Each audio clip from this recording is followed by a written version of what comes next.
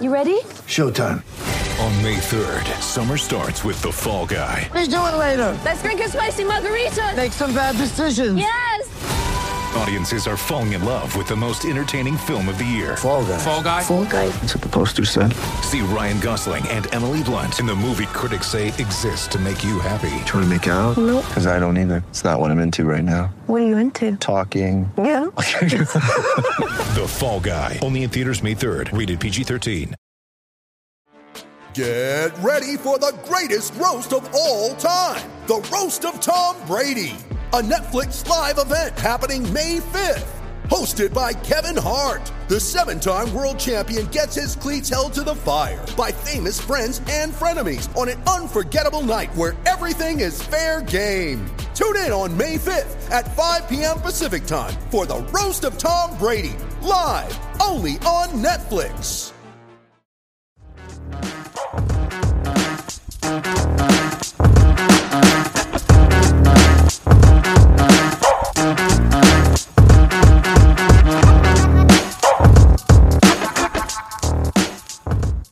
Hello, everyone. Welcome back to Across the Romaverse. Sean and Steve here with you. I know it's been about 3 weeks, I think, Sean, since we've last recorded. I know things have been pretty quiet in the Romaverse till recently. So how have you been? Yeah, I never thought we'd be dependent on your family members to get this podcast surviving the summer, but that's how it happened so far. Yeah. I'm enjoying Euro 2020. Did we call it 220 or 221? I think you're still calling it 220. Okay. I'm enjoying it more than I expected to. And I've really been checking off my checklist, the list of things that Steve was right about, because you're right about a ton of things, really. And we've got time to go through that this episode. But almost everything you called about this tournament has turned out to be exactly how it played out. So kudos to you. How are you doing? I'm doing well. Yeah. I mean, I know you weren't too excited about the Euros heading in. I was a bit more excited than you were. I'm glad you're enjoying it. I think it's been a very enjoyable tournament from what I've seen so far. I unfortunately didn't get to watch as much of the group stage as I would have liked, being stateside, many of the matches on while I was at work. I'm a teacher, as I've mentioned before. So now I'm off. I got to enjoy the whole round of 16, watch almost all of that. So now I'm more prepared to come on and discuss it. I don't think I would have been able to do such a great job about the group stage, but I'm glad we can discuss the round of 16 and looking forward here. And you'll have to let me know what I was right about to see what's checked off your list. We got plenty of time for you to brag.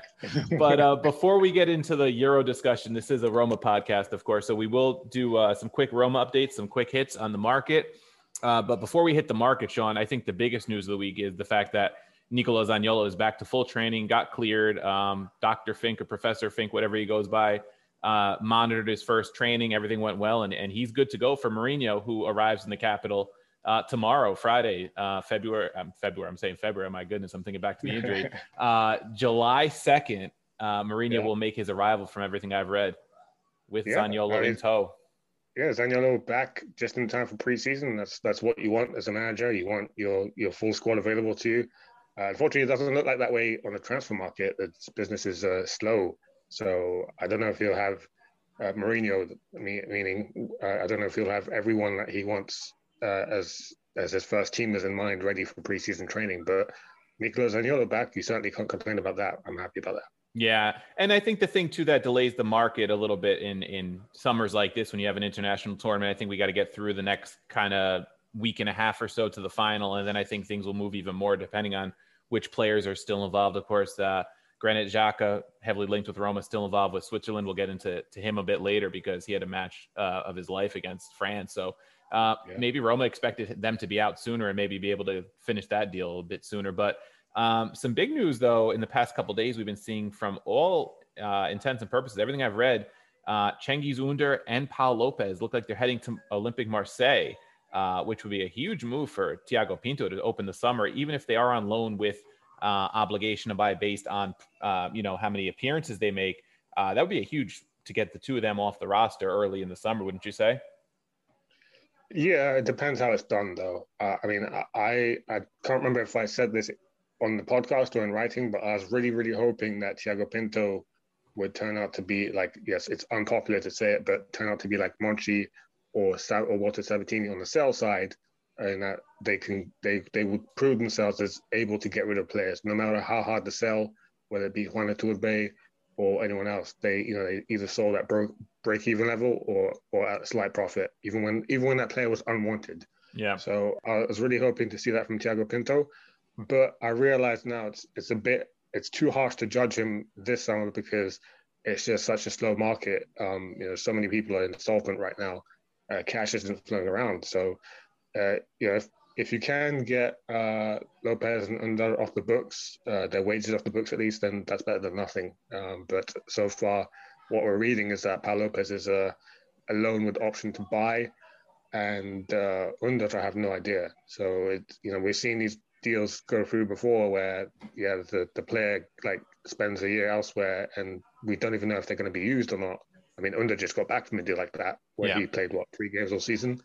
So it's it's not ideal, but it's better than paying for players that you don't want at the club. Yeah, I mean, I think they're both linked to appearances from what I've read. I don't know if that's going to be the final deal. I think it was 15 million for Lopez and 12 million for Under, or vice versa. If they do get locked in. For Lopez, I'm fine with 15 million. My worry with Under is that he could still burst out and probably raise his value above 12. But I guess, from Roma's standpoint, if you can get him off the books and then rid yourself of him fully to at least break even, I guess they're kind of at that point where they just want to cut ties. So maybe that's where they're looking, just to have that obligation. Under by now, his break even is much less. I hadn't actually read any numbers on him. I read 15 for Lopez one day and then 12 for Lopez the next day. And 12 makes sense for next summer because that's what his value will decrease to in terms of break even. But the thing about putting numbers like that on a loan deal is that you explicitly tell the player you're not wanted. Yeah. We don't, and we don't even expect you to do well next year. We just want to get rid of you. We're not putting a number on you where you'll do well next year and then we'll sell you a profit. We just want to get rid of you. So that in itself is kind of final, and that the player realizes that in his mind he's ex-Roma in the background. So it's really bad news if he turns up next summer, back on the Roma deal. He's been pushed out. So. Especially someone like Under, because I remember, I think he said early on in Turkey camp, like he was interviewed, I'm excited to play for Mourinho. And I saw that quote. I'm like, I don't think you're ever going to play for Mourinho because you're not Mourinho's type of guy. Yeah, you better settle down because I don't think Mourinho wants you being lazy, loitering back on defense. Like you're not going to work hard enough for that. Maybe Kluivert has a shot with his work rate, but I don't think Under ever did. Yeah. But you see, like last season, we put him out on the loan option to buy for 25, right? Yeah. And that's way above his break-even. Yeah. So that at least says that you hold him in the high estimation. Right, that you think he might come good at some point. Yeah, but now it's a bit different. So. Yeah, now it's desperation, I think, a little bit. Also linked with a move away, which is no surprise, is Robin Olsen, who, again, I didn't watch much of Sweden outside of the extra time against Ukraine, but apparently he had a pretty good tournament. Again, no surprise. Apparently he comes to play for Sweden. I saw some highlights, and he did. He was. I think he was their best player in more than one match. So, and last I saw today, he was linked with West Ham on a move away by Football Italia. They didn't have a source in there or what kind of move it would be. But he was linked with West Ham. If we can get him to go there, whether it's a loan or a buy at this point, I think anything to get his salary off the books for this season and get the roster spot cleared is probably ideal. I saw Lille and Real Sociedad also mentioned as other options. We'll see what comes of Olsen. I was surprised by his comments to the press too, because this week he said he had a good time in Rome. He had a good year and he enjoyed his year here. It certainly didn't look like that on the pitch with him losing his temper and all that. Yeah. So he seemed like he was quite receptive to coming back to Roma. But they say hindsight is 20/20. Yeah. I was happy in Roma, wasn't it? It's a pleasant place to be, I guess, when you get loaned out to, no offense to Liverpool. I think the weather's a little bit nicer in Rome rather than being Merseyside with Everton. I would love to spend a year in Cagliari, though, like he did. Yeah, that's true. Also, Cagliari, another nice place. Yeah. And speaking of the goalie front, I know Rui Patricio has been heavily linked. I think it was about a 10 million euro deal to go through. But this morning with Il Romanista, I saw now that Atalanta is apparently landing Juan Musso, the guy we wanted in Rome. I mean, Atalanta is making the move for one of the best goalies in Serie A. So, it shows how the tide has changed in Serie A, how Atalanta is now certainly a major player, not only in the table, but also on the market a bit. So that makes that's what Champions League football does for you. Yeah, especially when you've already had a pretty balanced book to begin with. That's the difference I think with Atalanta. They've been financially stable because they've had to be for so long. Then now it's like we've got this extra money, we can actually spend it and get quality players. And I think Musso is linked for about 20 million, which is not a terrible deal for a goalie of his caliber. But the domino effect is Pierluigi Golini becomes available if that happens. Apparently Golini, even though he was rated pretty highly by Atalanta at the time, had a falling out with Gasperini from what I read, and now he could be an option for Roma rather than Patricio. They said, would you prefer a goalie of Golini's caliber, or would you be happy with a veteran shot stopper like Patricio? I've always liked Golini, but we don't necessarily need someone like him with the style of football we're set to play next year. He's more like he was earning his bread, so to speak, by being that adventurous keeper that sweeper keeper will come out, you know. And some of the stats even said that he wasn't even that good at it, but I disagreed with them. I think that's one of those goalkeeping stats. I mean, like someone like Brendan knows keepers more than me, so I don't argue. But when it comes to the goalkeeper stats themselves and how they rank keepers, it still doesn't really, 2 and 2 doesn't make 4 in my head.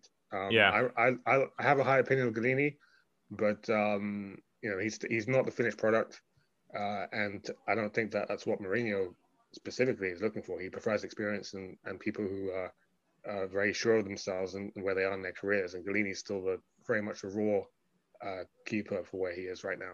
Yeah. He's definitely one of those guys, if you could get him, he definitely has some room to grow still. I mean, he's been highly rated through his career. I know he was in the United setup early on. He's played Champions League football with Atalanta, born in 95. So he's still a young keeper. You know, he's 26 years old. He's kind of growing into his prime. So, I mean, it could be an option. I think I saw 15 million euros. So 5 million more than a guy like Patricio, who's on the tail end of his career. So it might be an intriguing move if Rome were to make it.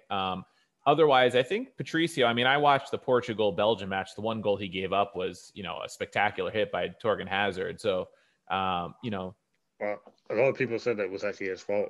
I'm going to have to disagree with you there, but we've got time to talk about it later on. But that, for me, the way that he conceded that was exactly how Bren was warning us he concedes goals. So that was like setting off with an alarm bell in my head. But we'll probably get into it later on. Okay. So definitely something for you to break down for us later when we get to that match. A couple other things. Roma's been linked with Filip Kostic of Eintracht Frankfurt. He played 30 matches last season in the Bundesliga. 14 assists was the big number for him. 4 goals, but 14 assists out on the wing. And from what I've read, if Roma is able to rid themselves of Under or Kluivert, the move would be, you know, a green light for Pinto to make that. Apparently Mourinho wants him. A guy who could dish that many assists, if Roma has a new striker, which we expect them to have, that could be, seems like a coup. If I've it's never for the right seen him price. play, so I don't want to lie to you. You know, Yeah. I really don't know who he is. I haven't seen him play either. I'm just looking at the numbers. I think 14 assists is pretty impressive. But like you said, we haven't seen him play. A couple of years ago in the Europa League, it looks like 15 matches, 5 goals. So it seems like he's got a decent way about him of either setting up goals or scoring goals. So interesting. Yeah. 28 years old in the prime of his career. So it's rather than taking a risk on a young winger like we've seen Roma do with Kluivert, Under, and others through the years, would be another option for Mourinho if the deal goes through. In probably a 4-2-3-1. You know, you're going to have Zaniolo, you're going to have Mkhitaryan. Be interesting to see what happens with Carlos Perez if they make a move for another winger, because I think if Kluivert comes back, I think maybe Perez goes somewhere on loan too. But I haven't heard anything really mentioned of him. Have you? Yeah, I read, I don't know how true this is, but I read he was pushing to go back to Barcelona. And both Ronald Koeman and who else was it? Someone else at the club rejected the idea. So he's essentially unwanted, like persona non grata at Barcelona, if you believe the Italian press. So I don't know what if he has too many options left, whether he wants to take a drop down, so to speak, to like mid-table La Liga club, or drop down to like a Parma or someone. Well, Parma just got relegated this year, so it's not going to happen with them. But mid-table Serie A club, maybe, I don't know. Yeah. And then we mentioned Xhaka a little bit earlier. Last I saw, not Barcelona, Arsenal had rejected Roma's 15 million euro approach the last I saw, but it seems like they're still working on that deal. It seems like that one's bound to happen. The player wants the move. He wants to play for Mourinho. He already I saw in the post-match presser with Switzerland, he dropped a hint saying it was nice to play in Rome. He liked the Italian roads, or he called someone to ask how the roads were in Italy, like hinting like he wants to bring his nice cars to Italy or something. So I expect that one to happen. Now, Switzerland's still in the Euros, like we mentioned, a little longer than maybe other people expected. So I'm sure that will work itself out. Would you be surprised if that doesn't work itself out? Well, if you believe the worst case scenario is that Xhaka has now played so well that Juventus and PSG and Inter Milan are in for him as well. Yeah. So now it's making it seem like Roma are running out of time to make the offer that Arsenal wants. I expect the move will happen, and I feel better about it after his performance against France. But that's one game, and we'll talk about it later on. Yeah. Another move I saw, I think it was yesterday or the day before in Corriere dello Sport. They're talking about a Dzeko exit, possibly to Juve with swap with Frabotta, the left back, to be the backup left back to Spinazzola. Names like Demiral and Bernardeschi were mentioned, but neither of those seems feasible based on price. The Dzeko Frabotta swap would be kind of a plusvalenza for both sides. I don't know how true that is. But that's obviously contingent Roma having a striker lined up, because Dzeko's time is probably up. I mean, if it clears Dzeko's salary, it probably wouldn't be the worst thing in the world. Frabotta's a decent enough player to back up Spinazzola, looks like. Yeah, I don't have too many feelings on Frabotta. I've seen him play. He seems decent. He had the trust of Pirlo when he was at the club, so he's played some games. But I still feel like Roma could go with 2 up front next year. Not in every game, but I think that's really the move to go to if you want to save money. Because I feel like right by now, complete forwards and guys who can play in between the lines, like the Harry Kanes of the world. Every club wants them. Like every new coach who doesn't want to do their homework wants a forward like that. To go into the mainstream.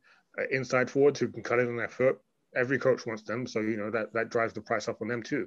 I feel like guys like Boya Mayoral, who get disrespected and get overlooked, yet still come up with the goods, those are the guys you can get on cheap. And they may not be the best strikers in the world, but if you can play 2 of them up front, then you get more danger and you get more, like we talked about last season, you get more pressing from the front as well, so you actually compact your defense from the front too.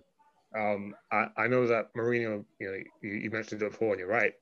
Mourinho hasn't played 4-4-2 or 2 up front in ever. But I feel like if you're really going for beating the odds and cost saving measures and surprising people, I feel like 2 up front is the way to go. Not just for Roma, but for clubs in general who want to save money right now. Yeah, and I'm just going to bring it up because we're on the Roma striker front, but Andrea Belotti in extra time for Italy, the way he worked, the way he hustled back, he had one beautiful tackle. I forget who it was on from Austria, but it was immediately after he lost the ball and he tracked back and did that slide tackle. And just that work rate, he drew 5 fouls in the short time he was on the pitch. I mean, Mourinho would have to be thinking, man, I'd love this guy, up front for me, because not only does he score goals, but he works. We've talked about that. Yeah. With Torino matches in the past. Rumored to be 34 million price tag. Yeah. Which is steep. That's going to be the stumbling block. I think Rome's going to have to try to whittle that down, maybe get the will of the player if he is willing to come to Rome to try to help in that sense, I think, because Cairo is going to be a pain to deal with. And, he's already got a grudge against Roma from the Petrarchi fallout. So hopefully with the new ownership, they could, smooth it over a little bit. Another name I saw, Amadou Diawara, apparently not open to any proposals that were thrown his way so far. So we'll see where that goes, because he seems like a man on his way out. And then I saw recently Paulo Fonseca connected to Fenerbahce after the Tottenham deal fell through for Gattuso, which also fell through. So hopefully Fonseca finds a home. I kind of wanted to see what he would do in Tottenham, because I thought he could have done okay in the Premier League, but things just didn't work out over there. There's Paratici, again, just spectacularly causing a mess at another club, by doing all this stuff. First he wants to hire Fonseca, then he finds out Gattuso's free, hangs up on Fonseca, and then he can't hire Gattuso because of his history. It's just a mess. To me, I take Fonseca over Gattuso any day with a team the quality of Spurs. They don't need so much the grinta of the Gattusos of the world, I don't think. I think they need someone who can get them playing some nice open football, depending on the Kane situation, obviously, but they still have plenty of good players there. Yeah. It's reportedly said that Paratici wanted Gattuso as Juve manager last year over Pirlo. So apparently he's rated him for a long time. Yeah. He feels differently about football than the rest of us. Interesting, because Gattuso hasn't really worked out anywhere he's been for, a big success yet. So that's an interesting idea. But I've seen some good games from him though, Wes. I feel like his teams are organized, but you're right. He hasn't done spectacularly. That's for sure. Yeah. And then this is kind of Roma of the past. Just quick mention in case anybody hasn't seen yet. Kevin Strootman on his way to Cagliari. It'll be reuniting with Rajan Angolan. So if anybody wants a little nostalgia feel this season, tune into a Cagliari match or two. Maybe you could relive the good old days, so to speak, for Roma. And then Sean, I'm gonna throw it over to you for a little bit of the Femminile, market action, and then you can fill us in on the youth teams who have done pretty well. Yeah, with the Roma women, we were expecting a big week this week and haven't disappointed, because we know that the contracts of almost every player in the league gets handed over from the end of June to 1st of July. So we were expecting more news today, but they didn't disappoint in terms of the news that did break. Roma are signing Taissa Moreno, the Brazilian veteran midfielder who did so well at the last World Cup 2019, even though in perspective of Brazil doing not so well, she was still one of their standout performers. She's played at AC Milan in the 2018-19 season. She's been a former teammate of current Roma midfielder and playmaker Manuela Giuliano, as well as being an international teammate of Roma playmaker Andressa. So hopefully she is the magic third ingredient to finally make this star Roma midfield click next year and go up the table. They've won the Coppa Italia this year, but they want to be doing better in the league. Taissa is rumored to be imminently signing for Roma. She's done her medical today, according to Voce Giallorossa. And Roma rumored to be signing Valeria Pirone, the Sassuolo striker, who's 32, already played for RES Roma, what Roma used to be called before they became AS Roma, now nearly just under a decade ago. So she's returning to a former club. And then we're still waiting for that Benedetta Iona, Agnese Bonfantini player swap between Roma and Juventus. We don't know if that's happening or not. It's gone very quiet, actually, on that front. So maybe Bonfantini is pushing to stay. Who knows? Meanwhile, in the exit door are rumored to be Andrine Hegerberg, who's still coming off an ACL injury. Never really made it click in midfield with Andressa and Giuliano, like we just discussed. So Taissa is meant to be her replacement. Kaya Erzen at right back is on her way out to Napoli. And Lindsay Thomas, shocking loss. She's walking out to go to AC Milan, reported. Apparently the lure of Champions League football next season was too hard to resist. And then Maria Banisic, who's only been at the club for 6 months. The striker is already rumored to be on her way out, going to pastures new. She actually scored an amazing overhead kick this season, but that's about it. She stayed long enough to pick up a winner's medal in the Coppa Italia, and she's off again. Meanwhile, the trophy wins did not end for AS Roma as a sporting association, where on the men's youth level, we know that they made 3 finals this week. If you're reading on chiesitetotti.com, we reported on all of them, except for the finals they lost, of course. We don't bother to write those. The Roma Primavera did not make the final. They exited at the playoff qualifiers. So they didn't even make the final 4. They did make the playoffs, but they went out immediately to Atalanta Primavera. And what a goal it was by Cortinovis. My gosh, this kid from Atalanta is rumored to be the next big youth signing that United are going to make from Atalanta's youth levels. And if you saw this goal that he scored to dump Roma out the playoffs, you would understand why. Really was a perfect goal at any level of football. And the Roma under-18s, they made their Scudetto final, and they lost to Genoa under-18s on Monday this week. It was disappointing because they actually had a penalty to take the lead, but they didn't. They missed that. And they ordered another penalty which they scored. But immediately after scoring that and drawing level at 1-1, they conceded a minute later and lost that final to Genoa. But Roma had their revenge just the day after, in Tuesday's under-17 final. Roma, once again, under-17 versus Genoa under-17. The 2 clubs head off, and Roma won this final handsomely. Under-17 Scudetto champions once again. The last time they won this title at this level was in 2018. They went off to fight for the Outcast Cup in Europe the next season, and they lost the Outcast Cup final in the winter of 2019 on penalties to Glasgow Rangers. So hopefully they'll go one better next season in Europe. But they are the reigning Scudetto champions right now at under 17 level. So that's 3 titles in all for AS Roma this season in all categories. Not too bad at all. Yeah, not too shabby. We're still waiting for the men's senior side to win us a trophy. It's been a while, but encouraging signs, though. I mean, to have the women's team win the Copa and then some of the youth teams coming good. So it's always good to win trophies.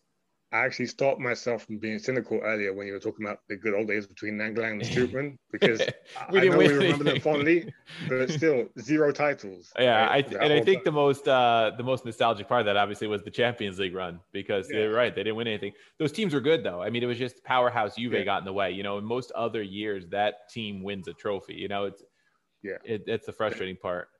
They were tough and they fought for everything. Yeah, so that was enjoyable to watch. Yeah. I think that's what endeared them so much to us, those sides. So we'll get into the Euro round of 16. We'll take a quick commercial break here, and then we'll get into it. All right, welcome back. So now Sean and I, after the Roma updates, are going to get into the Euro round of 16. And I just want to mention, Sean, we mentioned Atalanta earlier because the first team we're going to get into is Denmark, and there's an Atalanta player who scored in that match. Atalanta, their players are making names for themselves here in the Euros. I mean, I think Robin Gosens has kind of brought himself to the spotlight across Europe despite Germany's exit. We know that, some of the other guys involved with Italy, Pessina, and, in this match, Denmark 4-0 over Wales was the first match of the round of 16 back on Saturday. And the Danes really took it to the Welsh. I mean, Denmark only got out of their group with 3 points. It was not the strongest group. It was the group with Belgium. They came out second best, ahead of Finland and Russia, all on 3 points. They ended up getting through on the tiebreak. And, they played some pretty good football in that group. But, man, 4-0 over Wales. I didn't get to see much of this match. I saw some of the goals. But I referenced Atalanta because I think you pronounced his last name, Mail, scored the 3rd goal. Yeah. Sean, you saw most of this one, so you can kind of fill us in what you saw. I heard it pronounced as Mela, so between us, we're gonna butcher his name either way. Maybe I'm wrong over here, but they signed him back in January, right? And probably for something ridiculous like $1 million or something like that. Mm-hmm. So he's definitely one of the most impressive fullbacks of this tournament, or widemen of this tournament. Has played on left and right. He did it both in that game. First half left side, second half right side, and looks equally dangerous on either flank. I saw most of this game, and Denmark are very, very impressive and very intimidating to play against, because the energy they put into the match was just like, it's like Italy, really. Like, they chase down everything. Mm-hmm. So, if you don't come ready to come straight out the blocks, then Denmark are going to flatten you. And that's exactly what they did with Wales. Obviously, I'm more understanding of why Denmark finished 3rd in their group, because they had that first game, which was very, very difficult to even finish, let alone not lose, which they did on the day. So it's probably good that they got through in the end, and they're more than showing that they're good for it, because they're not just winning games, but they're actually playing very, very entertaining football. Yeah, and I predicted them second in the group, so I'm not surprised they finished second in the group. And we knew they had some quality. Unfortunately, they're probably their most quality player, Christian Eriksen. We all know what happened with him. Luckily, he's alive and well. Not to understate what happened to him, but in some ways, I wonder if that kind of buoyed the squad's spirits once they saw he was okay. He got through it. It's kind of like, let's play for Christian at this point, I think too. Yeah. Which sometimes those freak things can. As disheartening as it is at the beginning, can then, kind of inspire a team, so to speak, I think. Yeah. They're bringing out that giant, life-size Eriksen jersey before every match. So, there's no question that they're playing with him in mind. Yeah. Did you see, speaking of Atalanta players, what about ex-Atalanta striker Cornelius? Did you see him against Wales? I did not. I was gonna mention, actually, I was just looking down the roster of who played against Wales. I was gonna say there's 4 or 5 names. I mean, he was with Parma this past season. You can't forget Simon Kjaer, ex-Roma, and now with Milan.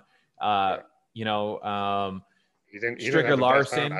Stricker Larsen at Udinese right now. Mele, we mentioned. And then you also have Damsgaard, who's at Sampdoria right now. So a fairly heavy Serie A lineup for a Nordic side. So impressive. Cornelius was stunning. I mean, he's not a starting striker. Their starter is Brathwaite, I think. And he's been good as well. But Cornelius came off the bench against Wales and literally like ran through them. Like it was spectacular to see. Like people commented it afterwards and in the post match. He was running through them and they would try and tackle him, and you'd literally see like 3 Wales players that were bounce off his body. And he did it twice as well. It wasn't just one time. Like he did it 5 minutes later as well. And the commentator even said, like, Cornelius came today to be a wrecking ball. Yeah, it was really like that, you know. Yeah, he's a big boy, and it's funny because when I listen to Serie A Sit Down sometimes, and when he would score a goal for Parma this year, when they would do the goal rundowns, they would actually play, because of Don Cornelius, they would play the Soul Train music every time he scored. So it was pretty funny. They loved it just because of his name. But yeah, impressive from Denmark. We'll get into them when we talk about their next opponent, because they have a very good chance now of making semifinals the way this bracket has played itself out. So we'll get back into Denmark when we preview the next round.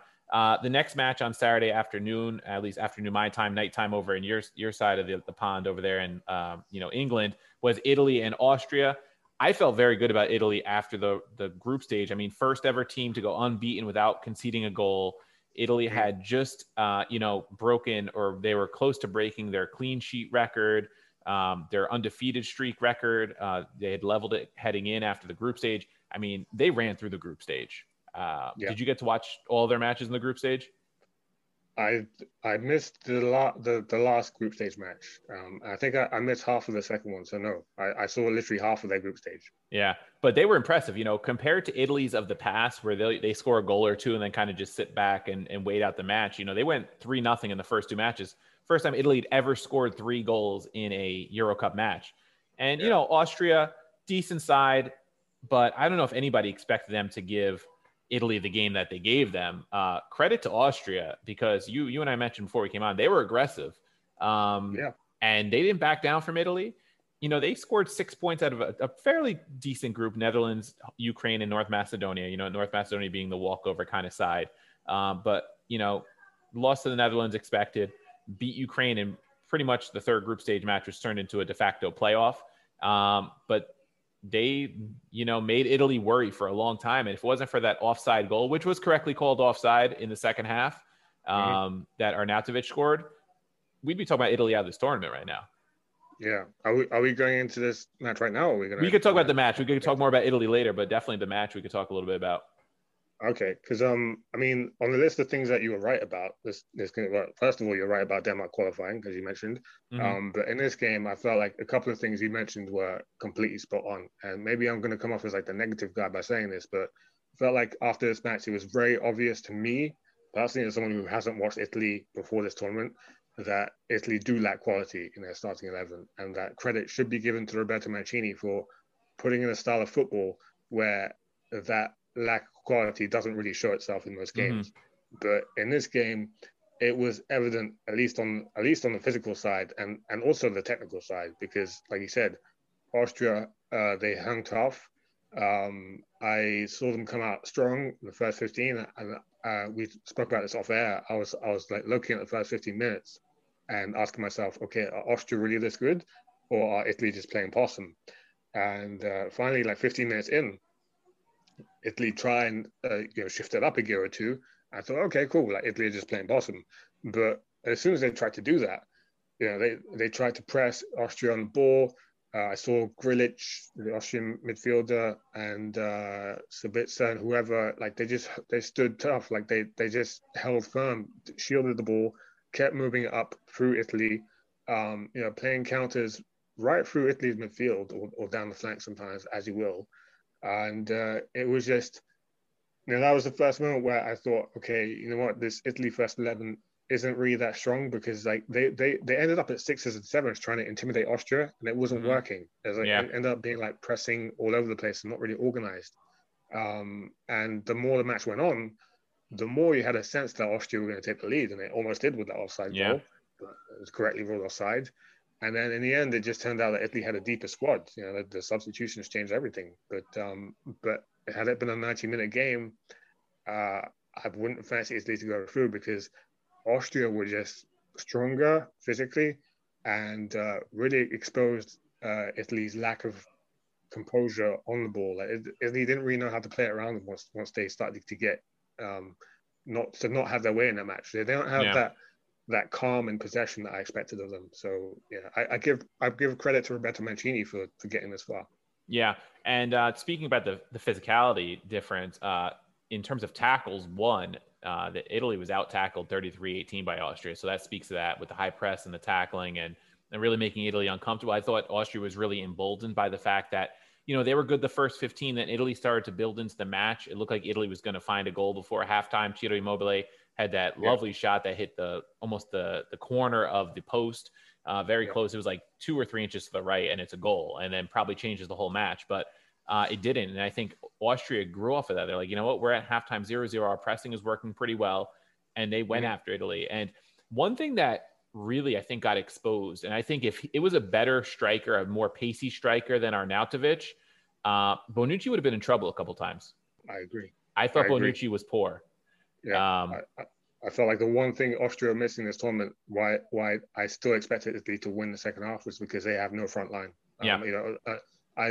Arnautovic did some interesting things, but he didn't really have any chemistry with anyone, and they didn't really create any danger up front. So the guy who came on, Kalajdzic, I think his name is, who wrote my link to it, he changed a lot. Had he started, I don't know if he had 90 minutes as legs, but had he started and Austria played that long ball game to him as a target man, I think it would have been a different game, maybe just a 90-minute game, and we wouldn't have liked the result. But I agree with you, Austria had no front line.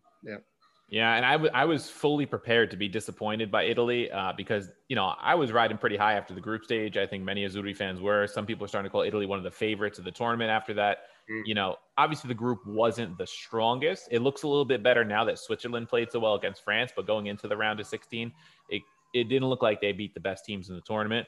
And it felt like we were going to be disappointed as Azzurri fans because you kind of get hyped up. You're like, wow, we're beating the hell out of teams the first couple group stage matches. And then all of a sudden it's like a gut punch when Arnautovic scored, and then you're like, oh, thank God he was offside. It was a right call. He was offside. But, 10 years ago, that's probably a 1-0 game before VAR because I don't think that gets called offside. Maybe. And then I don't know if that call really stands up against a traditional big team like Italy. I think maybe gets called offside anyway. But there are still some commentators here, on the BBC in this country who fancy Italy as favourites. So it's not just Azzurri fans alone who believe in it. I think that speaks to the spirit with which Italy have approached this tournament. Yeah, that they've come in so intense that people reckon they always have a shot. And that's fair enough.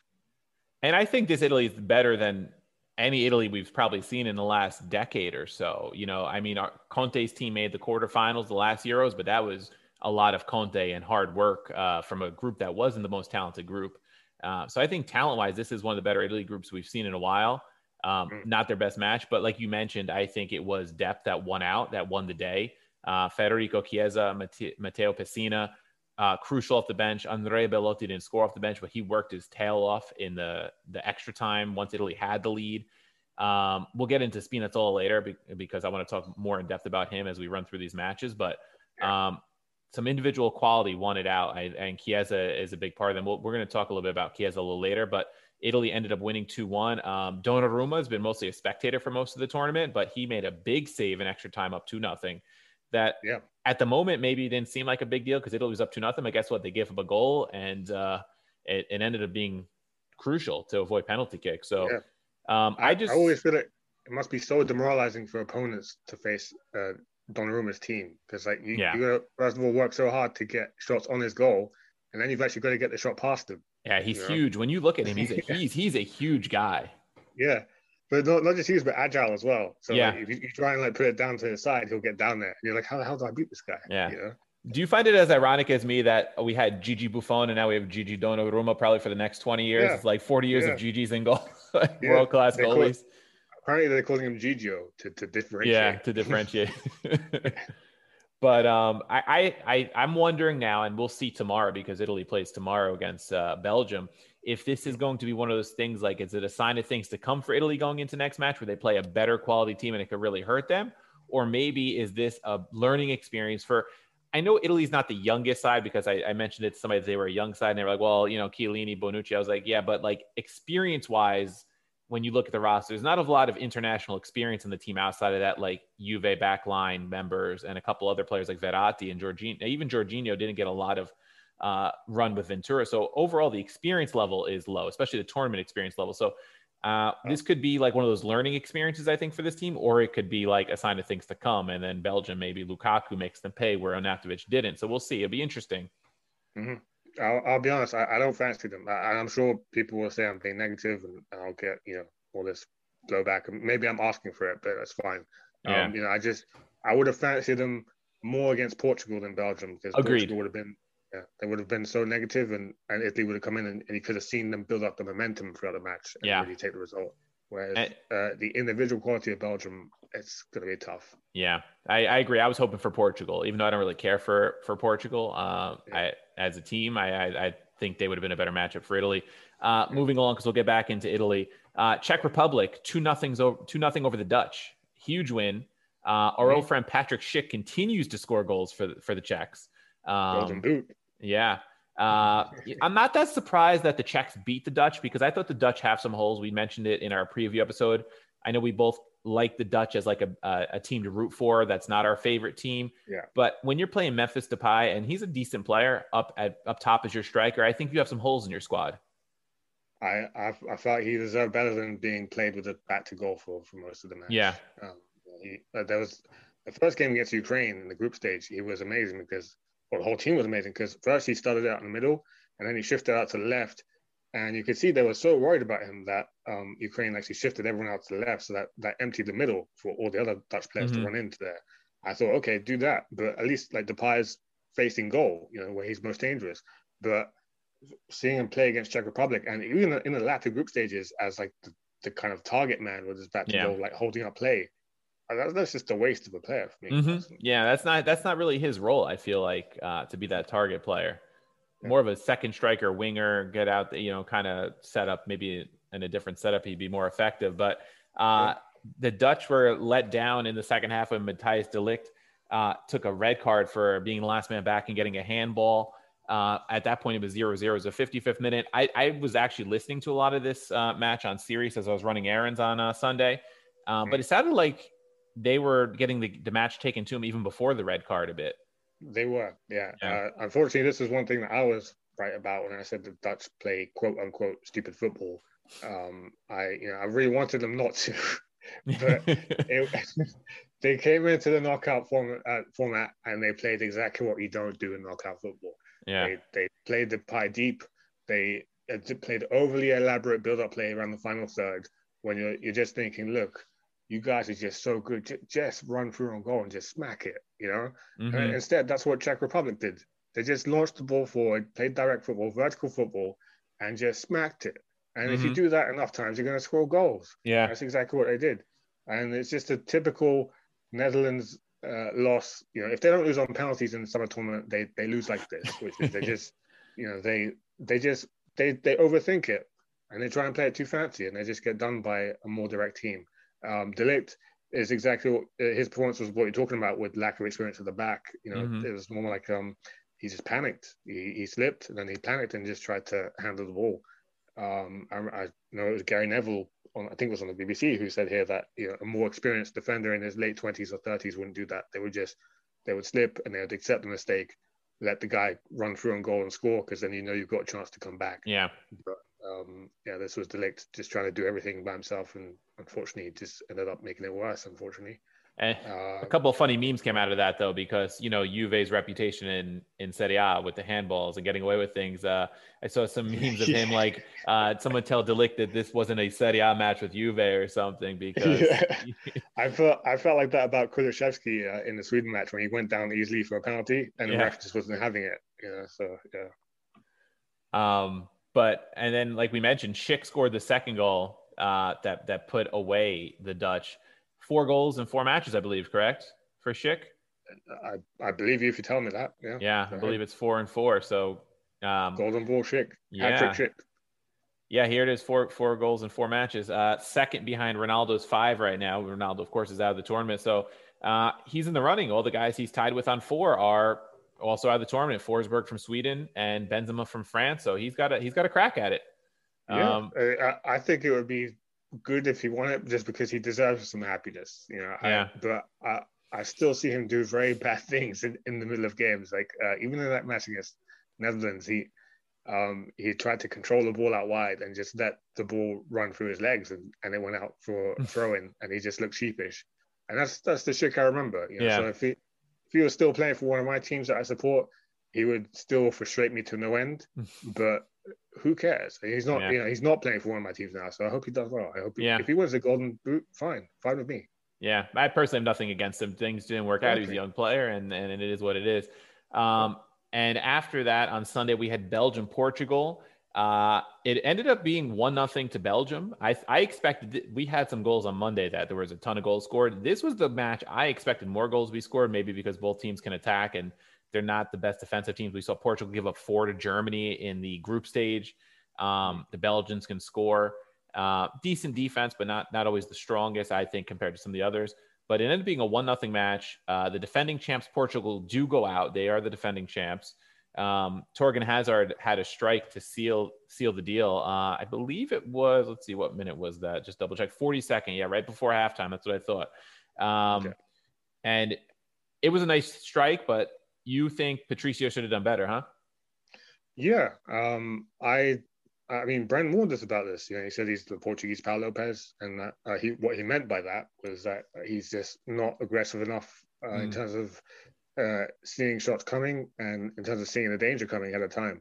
Now, I know he was on his line, so it wasn't a question of rushing out, but he was moving one way, and that step one way turned out to be fatal because he was just caught dead in his tracks when he had to shift his body the other way. I just felt like, if it hadn't been conceded in the exact way that Bren warned me about, I wouldn't think twice about it. But because Bren was specifically worried about this one thing, about him being slow on the pickup, and conceding goals in this way, I just feel like that's, it's written off Rui Patricio in my mind. And it turns out that maybe all the abuse Bren went through on Twitter from naysaying Rui Patricio might be for nothing, because we're hearing that the Patricio deal might be off. So I'm not convinced, and especially for the numbers being touted, that rumor to be pushing to spend on him, I'm not convinced at all. Yeah, I prefer Golini. If we were to make a move, I'd spend the extra $5 million on Golini if it comes down to those two. That's just me personally. Younger keeper, higher upside, I think. And you're right. It was. I don't want to take anything away from the strike from Hazard too, but I think you made a good point where he made that one fatal step where if he read it better, because it was from a pretty long way out. It was definitely from outside the 18. It had a bit of swerve on it, but a better keeper maybe makes that save.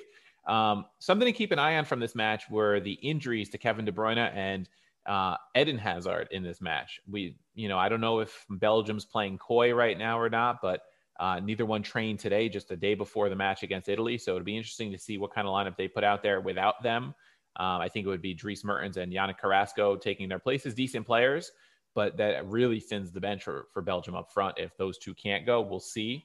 But even if they do go, at least got to be very happy about De Bruyne, that's for sure. Yeah, De Bruyne is the one that scares me. Maybe in some ways more than Lukaku, just because of the pace and the creativity to set Lukaku up. So we'll see. And then the other big news in this is Ronaldo goes out, 35 years old, probably his last Euro tournament. He leaves as the all-time leading scorer in Euro tournaments. He scored 5 in this tournament. I think it was a couple penalties mixed in there. No surprise. And, he's got his fair share of penalties for Juve too. But what do you make of his Euro legacy? Maybe the best European player ever at this point? Why not? Who am I to argue? I just can't. But then again, I don't remember much about Euros at all. Like we talked about how I wasn't enthusiastic about them. So I'm saying I can't really remember a Cristiano Ronaldo Euro game that sticks in the mind. But if that's funny enough, the thing I remember him most for was getting injured in the final of Euro 2016, and then virtually coaching from the sideline because he was like, he was basically telling players what to do. And I mean that in a positive way. Good to see that, but. That's what I remember him for the most. I don't really remember a performance for him that says, okay, that was his tournament. Like how you remember Ronaldo for World Cup 2002, So sorry, I mean Brazilian Ronaldo, not Cristiano Ronaldo. So I don't know. How do you feel about it?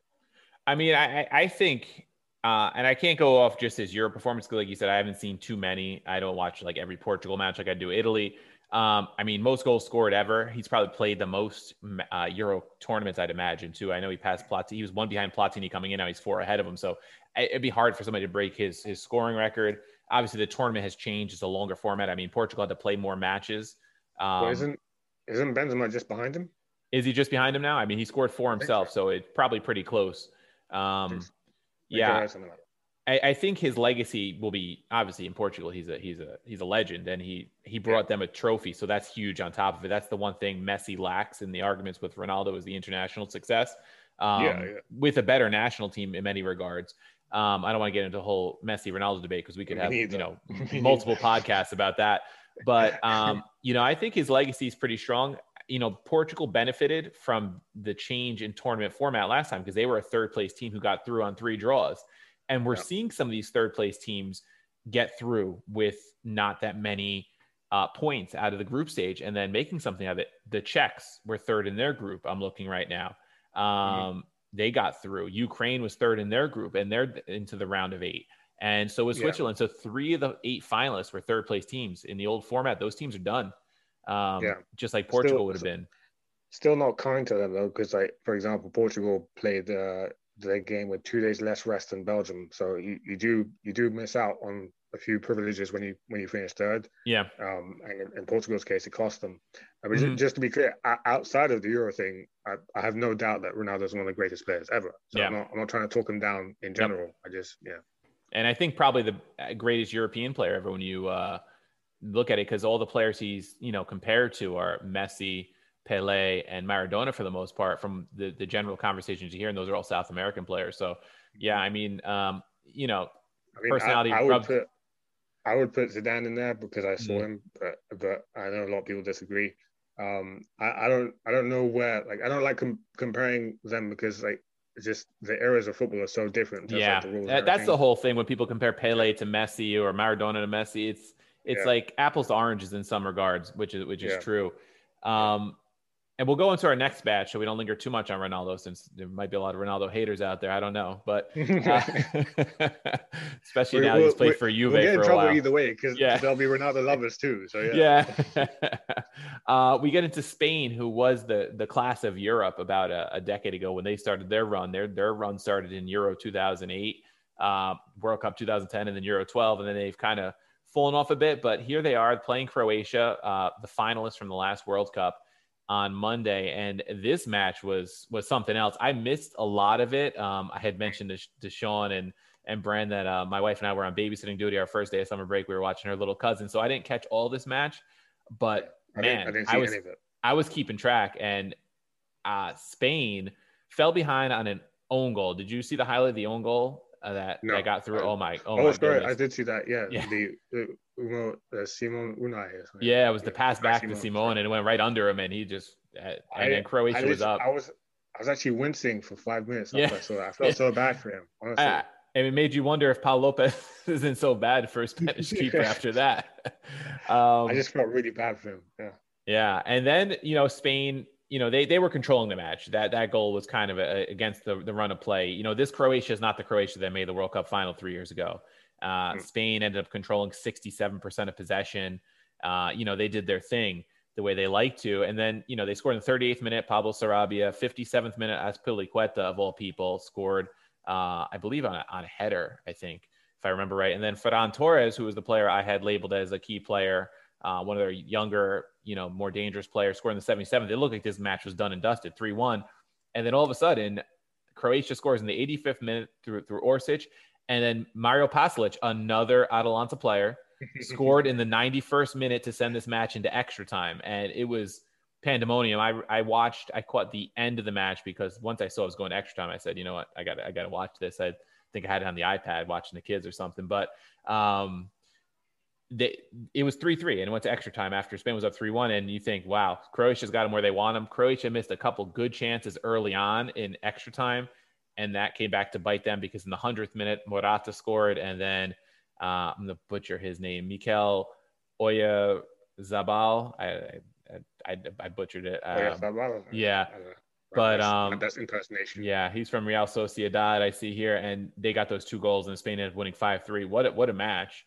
Morata always scores big goals. Yeah, I know that he gets a ton of criticism, some of it warranted for the limitations in his game, but he's always been a big game player. Yeah, but the comeback from Croatia, credit to them for getting those 2 goals late. But it wasn't enough because they did have a couple good chances from, I don't remember exactly who it was, but man, if they could have gotten one of those before the 100th minute, before that Morata goal, we'd be talking about a whole different ending to this match. But Spain does get through, and they will face the winner of the next match, which was not France. Shocking result. France were the heavy favorites, I think, in everybody's book. I saw this game. I'm happy to be wrong about everything because this game was that good. This game was something. I missed about the first 30 minutes, and I tuned in around the 30th minute, and it was worth every minute of watching. Yeah. Switzerland scored early. They were up 1-0 when I turned it on. I was like, wow. And then there was a penalty kick that Ricardo Rodriguez, former Milan great there, Ricardo Rodriguez, just absolutely bundled. I mean, they could have been up 2-0 in about the 55th minute, and he missed it. It was saved by. Had he scored that, it would have robbed us of such a good game. Yes. Could you imagine Switzerland defending a 2-0 lead? That is true. That's a good point. But Switzerland would have been up 2-0. So for all the people who wanted France out, it would have been, I was like, are you kidding me? France is definitely going to come back now. And they did. And it was Benzema twice in the 57th and 59th minute, a minute and a half, I think, of actual time in between the 2 goals, put France up 2-1. And you're like, this is it now. There's no way France loses this match. Shouldn't have missed that penalty. Yeah, shouldn't have missed that penalty because it was literally moments after. And but it's also some of the best front three play I've seen at international tournaments since Rivaldo and the 2 Ronnies in 2002. Like that France front three, they were clicking for half an hour only this tournament. But when they did, it was like top quality. Like anyone would concede goals from that kind of play. Yeah. And then it was Paul Pogba with an absolute stunner in the 75th minute. It was a lovely, lovely goal. And then it's 3-1 and you're like, Switzerland, like Ricardo Rodriguez, you really screwed your team because there's no way you're coming back from 3-1. There's no way. Good luck going home. Yeah, good luck. Like there's no way and don't you know, Seferovic hit a second time in the 81st minute, and then in the 90th minute again, another 90th minute goal to tie it. Mario Gravanovic, assisted by Granit Xhaka. We told you we'd mention Xhaka again, and we're going to get into his match in a couple of minutes. But then this game went into extra time, and France, actually right before extra time, right before the final whistle blew, Kingsley Coman hit the upright. France almost won it in regulation. Didn't go in. It was inches away. And then they go to extra time. Nobody broke through in extra time. They go to penalties, and they're going shot for shot. Everybody makes their penalties until, of all people, Kylian Mbappe. Of all people. Yeah. Not one single goal this tournament, and couldn't even get it in the back of the penalty. Yeah, that was shocking. Young player still, but after his World Cup exploits, you expected him to be a little more influential and definitely not miss the penalty. Yeah, and the thing is that every penalty before that was like superbly taken, and what the Swiss did to Lloris was smart as well. I don't know if it was deliberate, if I'm reading too much into it, but at first they were like trying to wrong foot him. So like they would like the first 3 penalties they took, they stared at him and waited for him to overcommit, and then put it the other direction. And then he started to say, no, I'm gonna stick to the middle of the goal no matter what. And they just put it to the side. Yeah. So that was really smart. But every penalty was well placed apart from Mbappe, who just his mistake. And that's what it takes. It just takes someone a little slip of nerve or whatever it is to take a poorly kicked shot. And sometimes you get 3 or 4 poorly kicked penalties in a shootout. This time you were right. The first 9 were superbly taken. Guys were burying him into the top corner. No, the keepers weren't close. And the player to highlight, the man of the match from this one, was Xhaka. The midfielder who seems to be on his way to Rome, 101 touches, assisted the tying goal, 3 key passes. I'm just going to go through some of his numbers quick here to point out what he did well. Drew 3 fouls, defensively, 2 tackles, 2 interceptions, a clearance, a block shot. And then his passing, completed 93% of his 87 passes. He attempted 8 long balls. All of them were accurate. Attempted 2 through balls. Both of them were accurate. I mean, a heck of a performance. three of them were beautiful. Yeah. Three of them were absolutely beautiful. Look, I was never more happy to be wrong about a player for one match, because the match was so good and his performance was so good. And some people have reacted to my comments about Xhaka as if I don't like defensive midfielders. But you know me, Steve. Like if I'm talking up anyone in the Roma team, it's likely they're playing either deep midfield or central defense. That's what those are players I like. Mm-hmm. So normally I'd be geared towards signing someone like him, but I'm still sticking to my guns. I don't necessarily feel like Xhaka, what I've seen from him as an Arsenal player, moves any kind of doesn't really break any glass ceilings for Roma if he comes and plays like that. I looked more deeply into his stats about great passing, completion, long balls, all of that. At Arsenal, it turns out that most of his long balls completed were out to the left wing. So if he comes and does that at Roma, then we're even more dependent on Leonardo Spinazzola, which it's a game plan, but it's a one-way game plan. So I'm not too I could see that going very right or very wrong. That's how I feel about Xhaka from the beginning. It's it's a 50-50 signing. It's not win-win. But the thing is, I'm willing to admit you don't really judge a player based off his performance at prior clubs, because you can come to Rome and find new teammates, strike up new relationships, and be a different different guy, really. Performances like this one against France certainly help, and he deserves full respect for his performance, because it was that good. It's exactly the type of game I love to watch, where you've got Pogba on one side, Jack on the other, and they both got the space to do their own thing. I remember on the assist for his goal, the Swiss third goal, I thought that he messed it up by being too slow, but it turns out he was just waiting for that right moment to just send the through ball in. And he timed it perfectly. Yeah. And it was just really good. But again, we saw some things that I see with the Roma team all the time with Cristante or Diawara. We saw him overcommit in this match sometimes to closing Pogba down and then getting ran through and leaving Pogba too much space to do damage at the other end. So, where have you seen that before? Literally, you've seen it in Europa League this season when we played Manchester United. Yeah.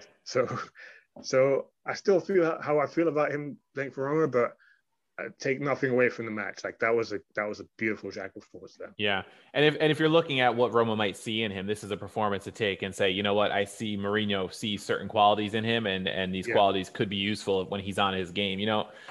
We'll see. And are you going to run into Paul Pogba every week in Serie A? You're not. And players of Pogba's quality, you're not. I'm trying to think of midfielders in Serie A. I can't think of anybody off the top of my head that's really at the Pogba level in terms of physicality and ability. Only Milinkovic-Savic is the mind. He's the closest. And if he can put in 80% of this performance most weeks for Roma, it's a good deal probably, I'd be so happy with that. And I think the big thing with him too is he's the captain of Switzerland. So he's got the leadership ability. If you're going to get rid of Dzeko, not that he ended up being the captain at the end of last season, there's definitely a leadership void. Pellegrini's growing into it. Mancini's growing into it. Cristante's definitely emerged as a leader of this side, but there's definitely you have room for some leaders on this team as the turnover happens, and he could fill some of that void too. And he was holding court when extra time began. He was doing the huddle and literally giving the team talk. So it's definitely a character. And those are the kind of players Mourinho is going to like in his dressing room. So moving on to England and Germany, this was one that I made sure I watched. I'm sure you did too there in the UK. Coming home, it's coming home, it's coming. England, we'll talk about the quarterfinals in a minute, but England got a favorable draw in this bracket, I'd say, compared to some, the top half of the bracket included, and not that all the teams performed, but Italy, the Dutch were on the other side. So Italy, Belgium, Portugal, Spain, Croatia, and France all ended up on the top half of the bracket. England was down there with the Dutch, who crashed out, and then playing Germany head to head. And, if you beat Germany, you're probably thinking England's got a pretty good shot to go to Wembley in the final and possibly bring it home, as you're singing over there, Sean. I'm sure you're hearing a lot of that over there in London. 2-0 England win. It took them a while to score. But they felt pretty comfortable, I think, for the most part. I just want to say, it has to be said, though, playing Germany in the round of 16 is poor reward for winning a group, though. Yes. Oh, yeah. I saw a pretty good meme. It was, I think it was a meme of one of the fans from a different country, but it's been used a lot. The guy, like, he's in like ecstasy in one picture, the next minute he's in despair, and it's like winning your group, and he's like jumping around, and the next one it's like realizing you probably have to play Germany, and it's like that is a crap reward for winning your group. When you see some of the other matches, when you see like Denmark against Wales, you know, like exactly. And Sweden against Ukraine. So definitely that's part of the having those third place teams go through. You end up with some of those matches. Sorry for interrupting you. But no problem. But I thought England felt pretty comfortable most of the match. Would you agree? Honestly, maybe it's just me speaking as a English fan of old, but you're never comfortable facing Germany. Yeah. The history is always there. Yeah, I haven't beaten them in 55 years in a major tournament. So, oh wow, it's you're never comfortable against them. But you're right. There was it. Like I think England went in with the confidence of having kept a clean sheet the whole tournament, and then you also have Harry Maguire coming back in the team, and he was dominant back then. He man of the match on Who Scored over here. I'm looking 7.6. He was not playing around whatsoever. He charged Germany players. He took the ball off them. So you got to be confident when you've got a back line that keeps as many clean sheets as England have so far. But then again, there was the Kai Havertz shot goal that could have easily gone in. It smacked off the crossbar. There was Thomas Müller, who somehow fluffed that open goal chance. Well, not open goal, but still, you back him to score any day. So they got lucky as well. Yeah. But they were on top for most of it. And the thing that I would worry about a little bit if I was an England supporter is the amount of shots they get. They didn't create a lot of shots. They only created 5 total shots in the match. And it took them a while to score. When you're not getting a lot of shots, it takes time to score. And they finally broke Germany down in the 75th minute. I think the play was started by Grealish to Shaw to Sterling, if I remember correctly. Because I think Grealish was involved in both goals. It was actually started by Sterling. And then to Grealish. Yeah. And went to Grealish, and then Grealish assisted Kane on the second one, and maybe Harry Kane gets going after that goal, because there was a couple of matches in the group stage where he was pretty invisible for as good of a striker as he is. But my question... There were two things we were both wrong about. We both backed Kane and Mbappe to go on the duel for the Golden Boot. Yeah, geez. And because I thought we could have had maybe an England-France final, and then maybe you're looking at possibly the two of them raking in the goals. It was not to be. We should have picked Patrick Schick at this point, but my question to you, and you're in England, so you see a lot of the British media, and maybe you see more on TV than I would here. How does Jack Grealish not start for this team? It's Gareth Southgate is the answer. he really likes Sterling. He likes his combativeness in his own words. He likes the fact that he fights. And then who you've got on the left side. I mean, I think for this game specifically, Saka started over Grealish because they wanted to counter Germany. Like Germany had a lack of pace in the back line. So they wanted to get Germany out of their own half and then hit them on the break with Saka and Sterling. I would honestly, I have no complaints with starting Saka because he's the guy who arguably has impressed me the most this tournament. I know that there have been other guys as well, but his play at his age is eye-opening. This has already been a long enough episode as it is, so I won't go into depth on it. Maybe we'll get a chance to talk about it another time, but he really has been good enough that I would have started him myself. Sterling, I was a bit apprehensive because even in this game before he started off that move for the goal, he's always got his head down and never plays it into space. He always tries to take on players, even when that's a difficult job. Like he runs into dead ends. And then the first time he didn't do it and actually played the ball into space to Grealish, it was a goal. So I think that's their main problem. Like I agree with you that Sterling over Grealish is questionable, but then again, Sterling is a top scorer right now, so you can't drop him. Yeah. And then I think the second question mark I have over England, having seen them play this tournament, never seen them play before that, is Declan Rice and Calvin Phillips in midfield, very inexperienced midfield. And I felt like that was where they let Germany kind of back into the game with Toni Kroos and having their way in midfield there. So I'm not too convinced by their deep midfield duo. It could turn out just to be like another semi-final or final and turn out to be experience for these players. But we'll see. Yeah, I was just looking down the England roster, and a lot of young players, especially on the bench, a lot of 19, 20, 21, especially in those attacking positions, midfield positions. Interesting. I mean, Sterling's pretty much a veteran at 26 on this side. And he's got 3 goals, so he could be the guy to catch Schick if England go far enough, ironically enough. But yeah, I think England might have to create some more chances. And I mean, they get a pretty good draw with Ukraine next. And speaking of you, and before we get into Ukraine, I guess it's the end of an era for Germany. Joachim Low is done. Very disappointing last 2 tournaments for him. Yeah, but it's been like that before. They have World Cup 2026 coming up, if I'm not mistaken, in Germany. Oh, again, okay. Yeah, and it was like that 20 years ago with World Cup 2006. Yeah. Germany made a surprise final in 2002 when they weren't that fancy. They only had Michael Ballack and really no one else. And then people were talking about it being the death of Germany. And then in 2006, they were talking about Germany hosting and how they just had to not put on a shameful performance as hosts. Yeah. And they didn't. They got all the way to being defeated by Italy. Semifinals, yeah. So it's been like this before, and Germany will make it through it. Yeah, and I mean, for me as a football fan, I started following international football. Probably I'd say 2002 World Cup was the first one I really remember watching, and they were finalists. And then 2006, they're in the semis, and Italy barely beats them, and they've been a power the whole time. Almost every tournament up until World Cup 18, they were like a semifinalist in every tournament I watched. So I'm sure they'll be back. The most populous country in Europe, I believe. Right, more than France. So they've got a boatload of talent always. Yeah, second biggest landmass behind France, I think. So yeah, so probably most populous. So they got a talent pool to come back. Yeah. Sure. And obviously that's not counting Russia. When I say most populous, Russia, I always forget about Russia because they're kind of a lot of it's in Asia. But the last match, speaking of Russia, where their neighbors Ukraine. Played Sweden. Ukraine was a team I had kind of fancied as a dark horse. I know Sean tweeted at me, DM'd me saying, I guess your dark horse is still alive. And I was disappointed by them in the group stage because I had them winning the group with the Dutch actually as a dark horse. Because such high expectations on your boys, Steve. Yeah, and they get bailed out as a third place team, I guess, and they get through. But just a quick mention of another disappointment was Poland for me in the group stage. Just while I'm on my dark horses, I thought they'd be much better. I didn't see any of their games. So I didn't either, but they had 1 point. Jeez.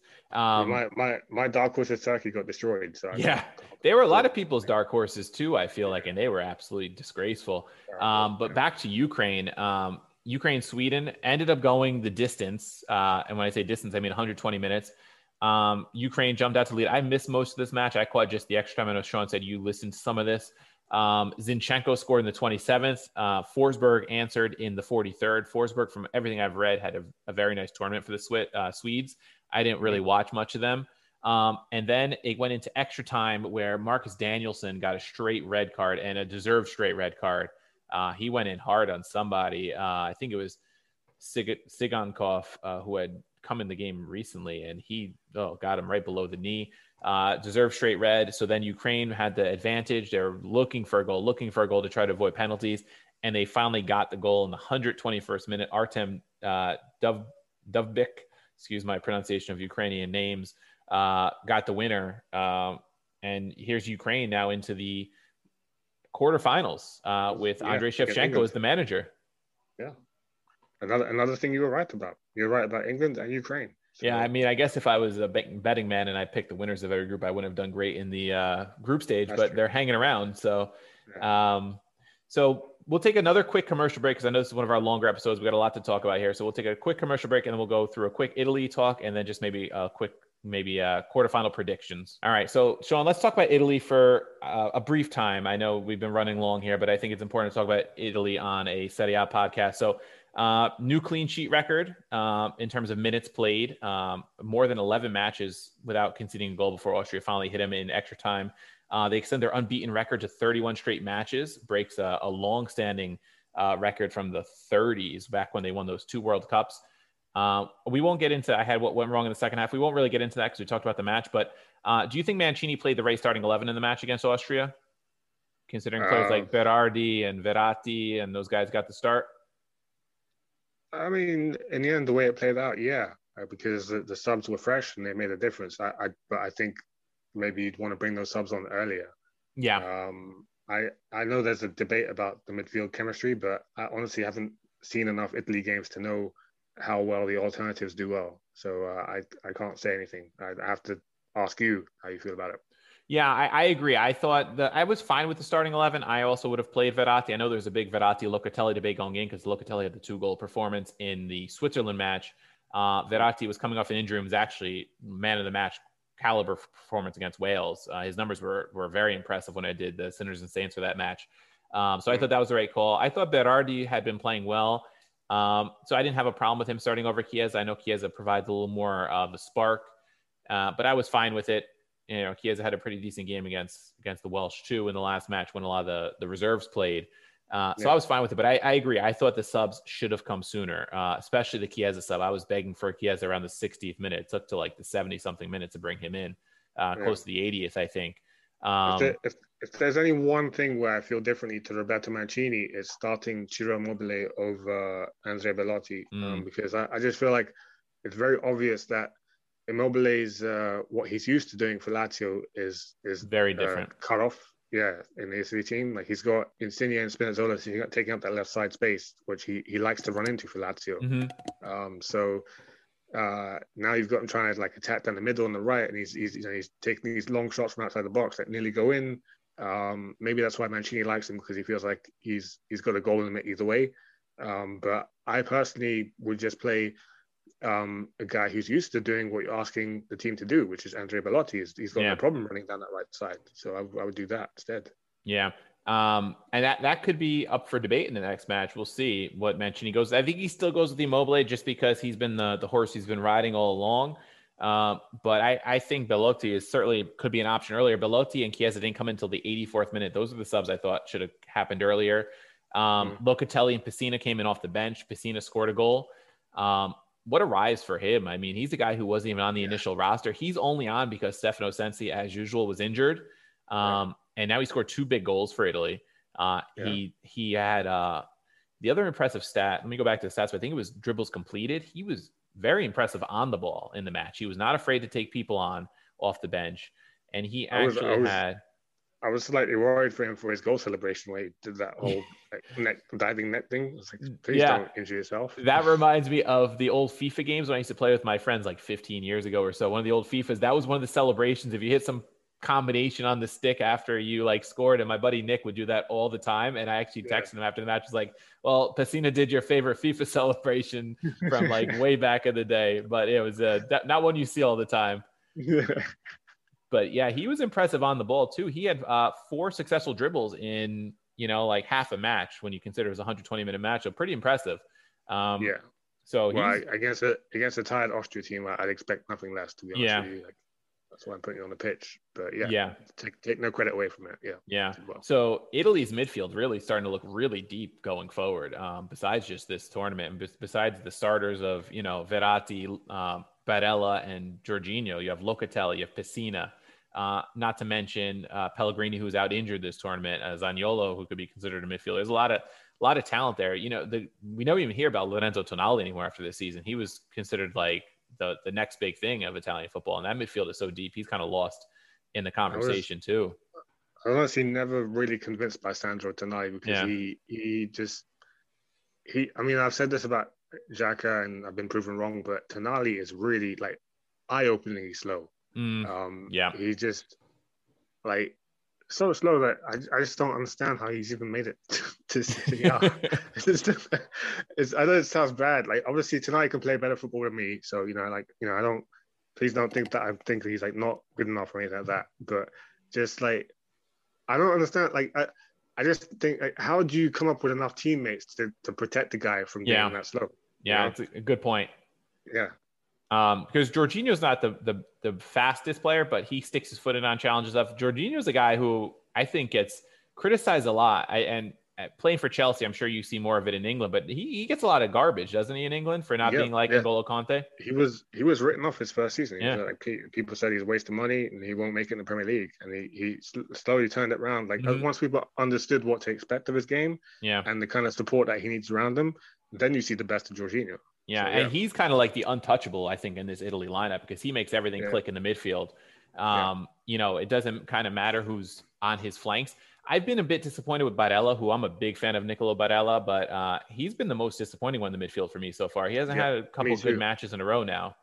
Me too. I was very disappointed with his attitude in this last game against Austria, because he spent the whole first hour, really complaining to the ref more than actually playing football.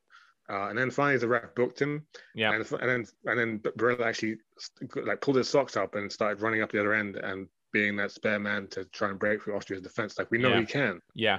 So that was an example of great refereeing for me, because the ref just wasn't having it. And finally, his decisions actually led to a better game and better performances from guys that I want to see good performances from. Yeah. So I'm very happy with the refereeing in general in this tournament. It's very good. Yeah. And I think Verratti starting over Locatelli ended up being the right call. He's coming off an injury, so it's no surprise he kind of wore out around the 60th minute when he was subbed in the 66th. But he had a good match. I mean, he completed 95.7% of his passes, touched the ball 94 times in 66 minutes, 4 key passes. I think he can be very influential for Italy against Belgium. I know sometimes people say him and Jorginho sometimes get a little similar with the way they like to move the ball, but I think him and Jorginho have to start. Yeah. He's got the experience. He's got the quality. Mm-hmm. I know some people say, like you said, that he doesn't really click with the rest of the midfield. But without Verratti, like I said before, I question whether Italy have that real top line quality. Yeah. They certainly have the squad depth, but when it comes to the top match level quality, you're looking at Verratti as really one of the only world class players in the squad. So. And the shame of it with Verratti as a Serie A fan is he's been at PSG for so long. He never played in Serie A. He only played with Pescara that one year in Serie B, that we kind of have been gypped of watching him on a week-to-week basis because I personally don't watch PSG very much unless they're in the Champions League. So I miss a lot of his performances. And, if you're just looking at live score and seeing who scored and, the quick little stats like that, you see yellow card here, yellow card there. But it's more because he's a pugnacious, smaller guy. He gets in there, mixes it up. But man, he can really ball in the midfield. Yeah, he can do it in all four phases of the game. So, although then again, I'm not sure if I've ever seen him really become a goal scorer. No, he doesn't really score. Yeah. But to me, I think he has to start over Locatelli. Would you agree against Belgium? It's harsh on Locatelli because he's turned up when he's been asked of. But I agree with you. I'd go with Verratti. Yeah. Yeah, and the one who hasn't played well is Barella, but I can't imagine you play Locatelli over him because then you're too slow in the midfield. I think you're too similar in the way Jorginho and Verratti played with Locatelli. I think it's too much of the same. Yeah, but I just hope that Barella comes to a better understanding in terms of what's expected of him and his teammates. I don't know if which side doesn't get it and which side is where the miscommunication is coming from. But like you said, the first hour of the last game, I was very disappointed in how passive and defensive Barella was compared to the protagonist we know he can be. So. Yeah, and I called him Italy's best outfield player coming into the tournament, so I was a bit disappointed. But a player I have not been disappointed in is Leonardo Spinazzola. 2 man of the match performances and 3 starts. I guess he can play in a back four, huh, Sean? I guess so.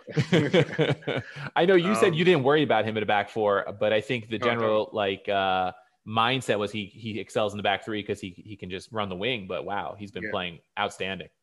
Has to be said though, it's a back four where the right back stays back, like you said they would. So he kind of has he has less concerns than conventional back four. Yeah. I was, going along with the momentum of his performance in this tournament, but I still, how can I word this so I don't sound like a party people?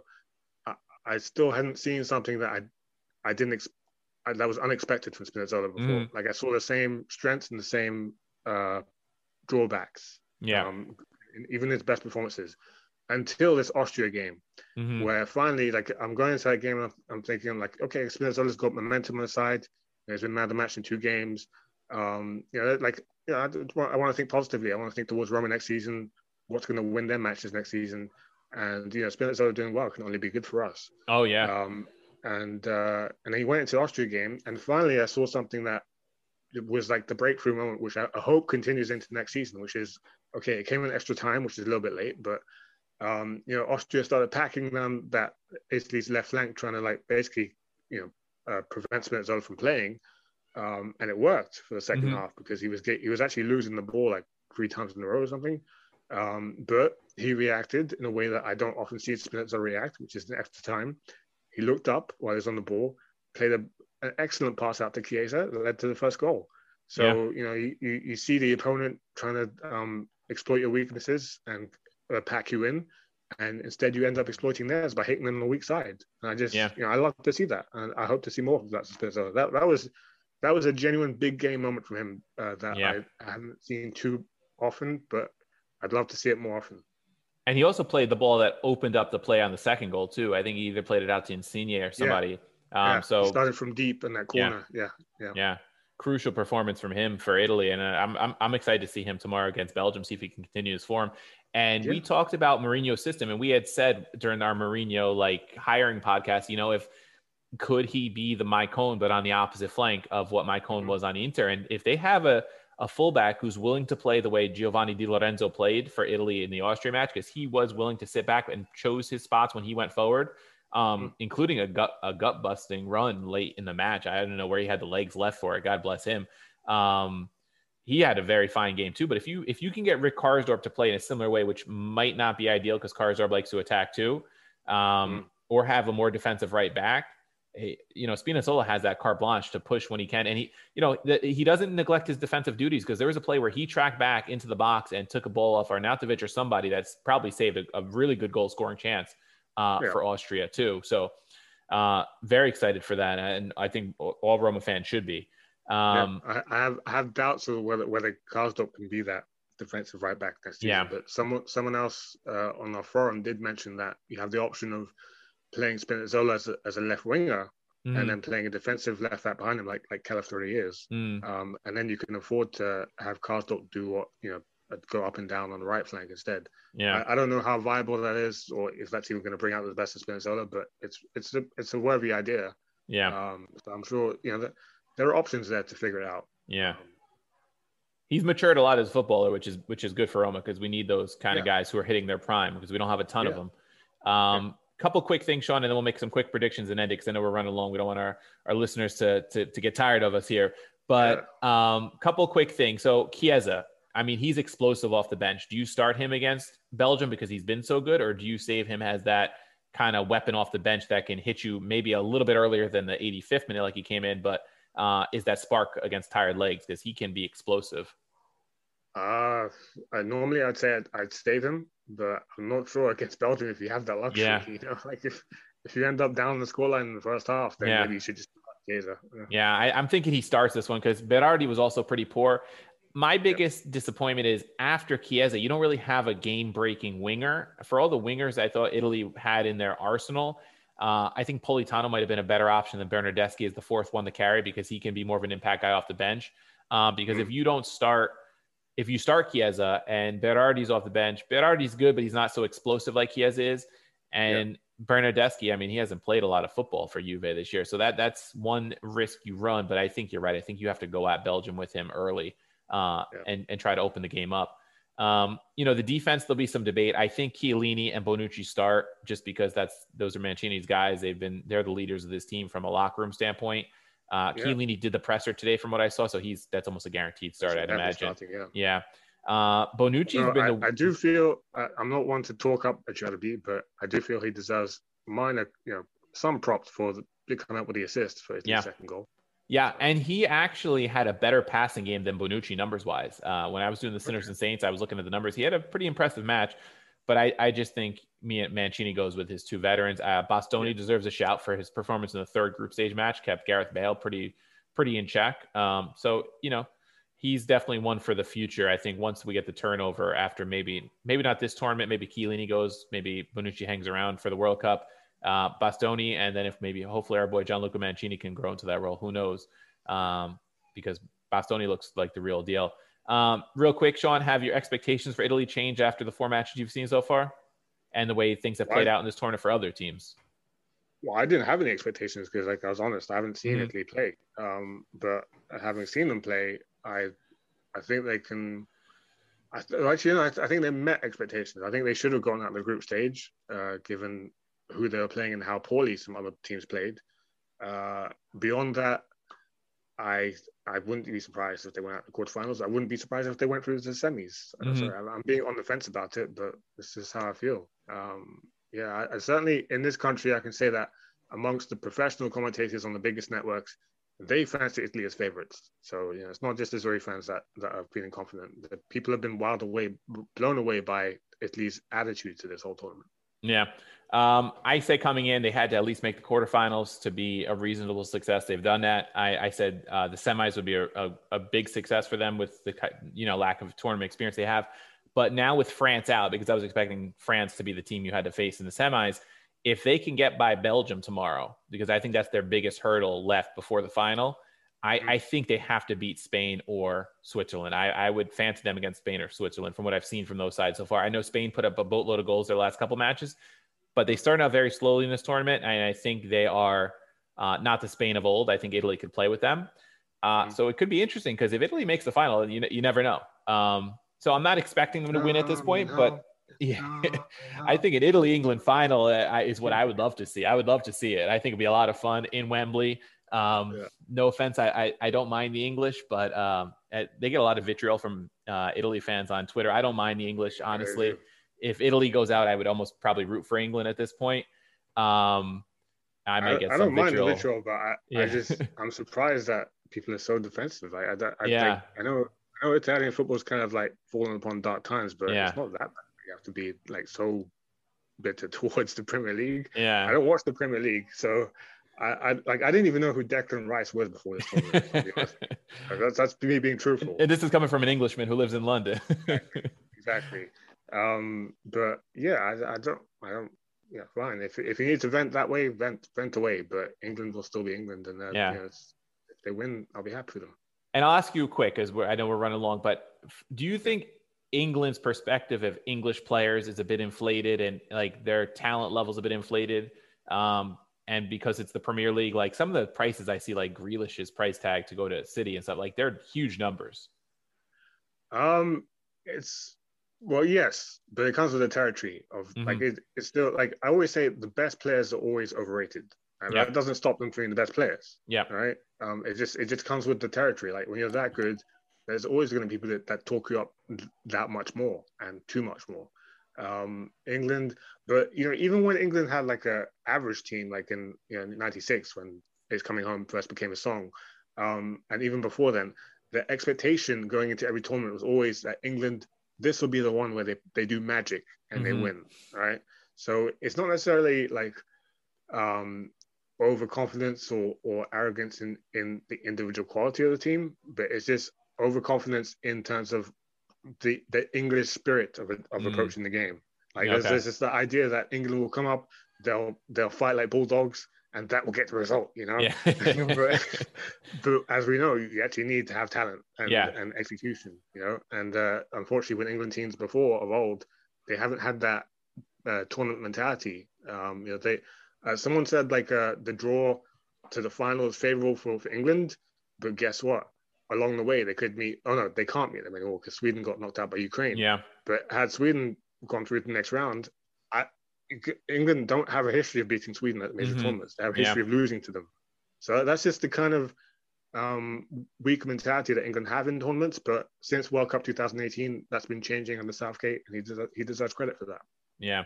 So Sean, let's end it here with we'll go quick predictions for the quarterfinals, and then we could always discuss them afterwards in our next episode. So the first one on Friday, noontime here in the U.S., 6:00 Central European, Spain against Switzerland. How do you see that one playing out? I'm going to go for more Xhaka heroics because I've been so wrong about him so far. Now I'm going to jump on the bandwagon just before it's too late, and that might be the kiss of death, and he'll go out.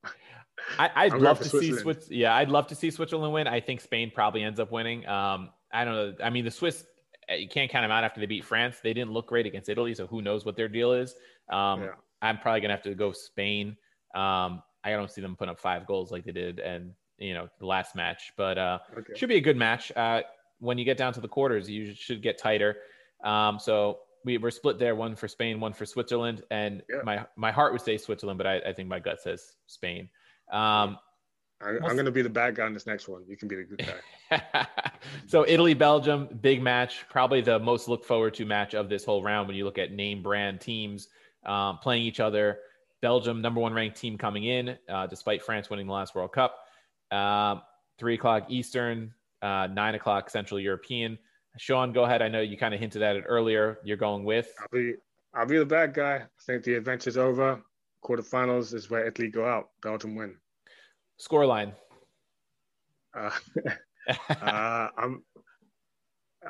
can't see Belgium keeping a clean sheet though, because I'm gonna say 3-2 Belgium. Okay, so you're going for goals. I'm going to go Italy. I think maybe more I'm hoping, but I'm hoping last match was a wake-up call for Italy because they look so good in the group stage and they do have talent. Mancini's been really good with organizing his side, and I think the team has the right mentality for the most part. And I think a lot depends on De Bruyne and Hazard's health. If they aren't fully fit, I think Italy has an even better chance of advancing because maybe there's a little less tooth to that Belgium attack. I'm going to go Italy 2-1. I think it's going to be hard to keep Lukaku off the score sheet completely or keep the team off the score sheet. Maybe he sets someone up even.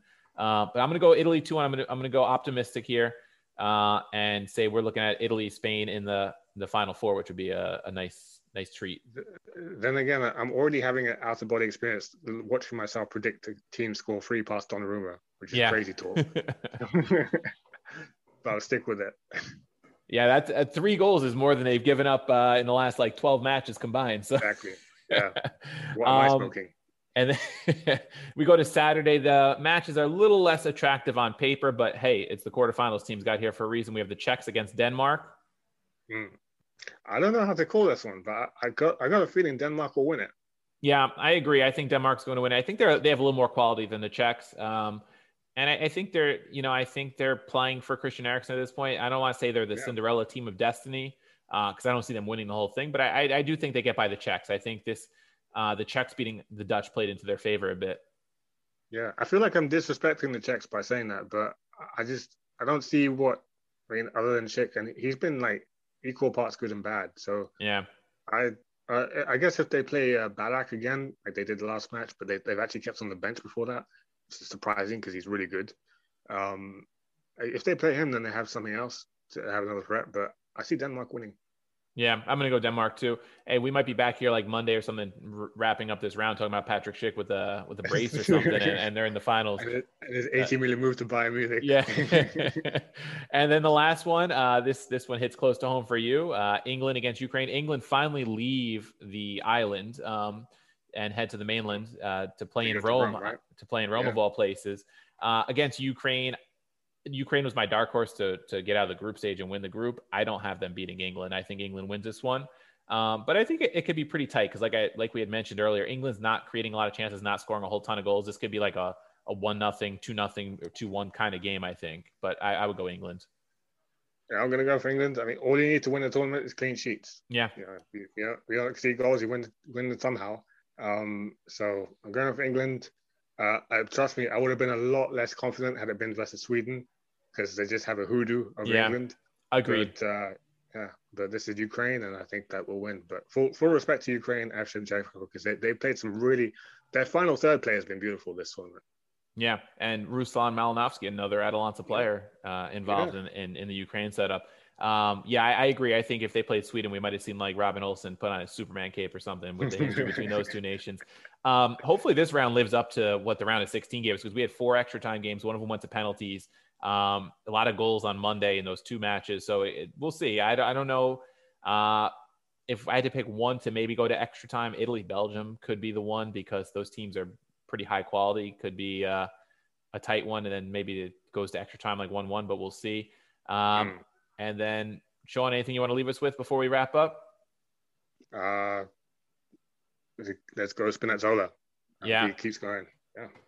Yeah, Spinazzola is the one to keep an eye on at this point. Mourinho said himself he's rooting for Spinazzola and Cristante, right? I think. Yep. So we'll leave you guys here. It was a pretty long episode, so thanks for listening. I know it's been a while since Sean and I were here. A lot of talk to talk about here in the Euros and with Roma, and hopefully next time we sit down, whether it's early next week or whatever it is, we have a little more Roma Mercato talk about. So we'll leave you there with episode 49. Thanks for listening.